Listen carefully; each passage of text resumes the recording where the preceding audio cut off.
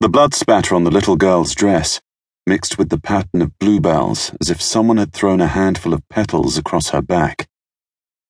Richard Jury was down on one knee in a gutter of a North London street, at the end of a dingy street called Hester Street, looking at the body, the face to one side, not quite believing it.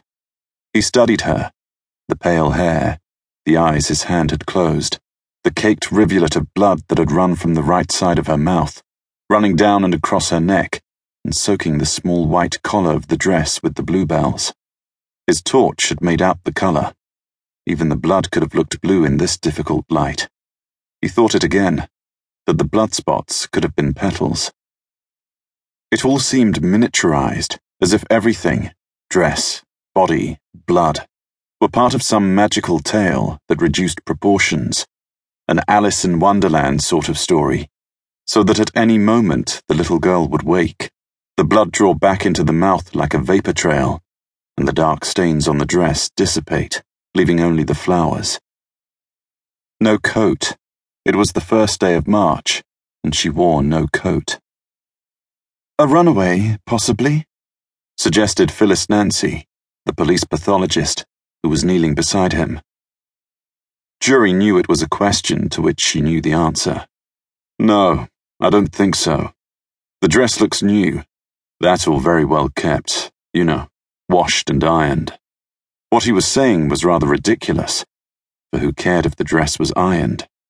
But he felt almost as if he had to keep saying things, anything, just as Phyllis had done with her question.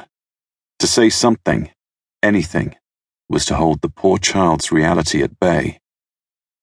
"Yes, you're right." The hem of her own dress was lying in a puddle of rain, and the rain's detritus. It had rained heavily an hour ago.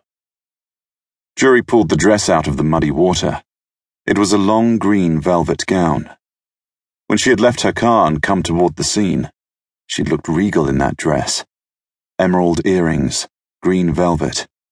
She had been paged in the Royal Albert Hall and left immediately. She had knelt beside him, on both knees, nothing to kneel on except the hard surface of the street itself. Her kneeling took almost the form of supplication. "I'll turn her over. Would you help me?" He nodded. Sure. She did not need help. Jury had seen her manipulate bodies bigger than his own, turn them this way and that as if they were feathers. She didn't, he supposed, want to see the ragged exit wound and where it had come from, the blood the little girl was lying in. They turned her, weightless.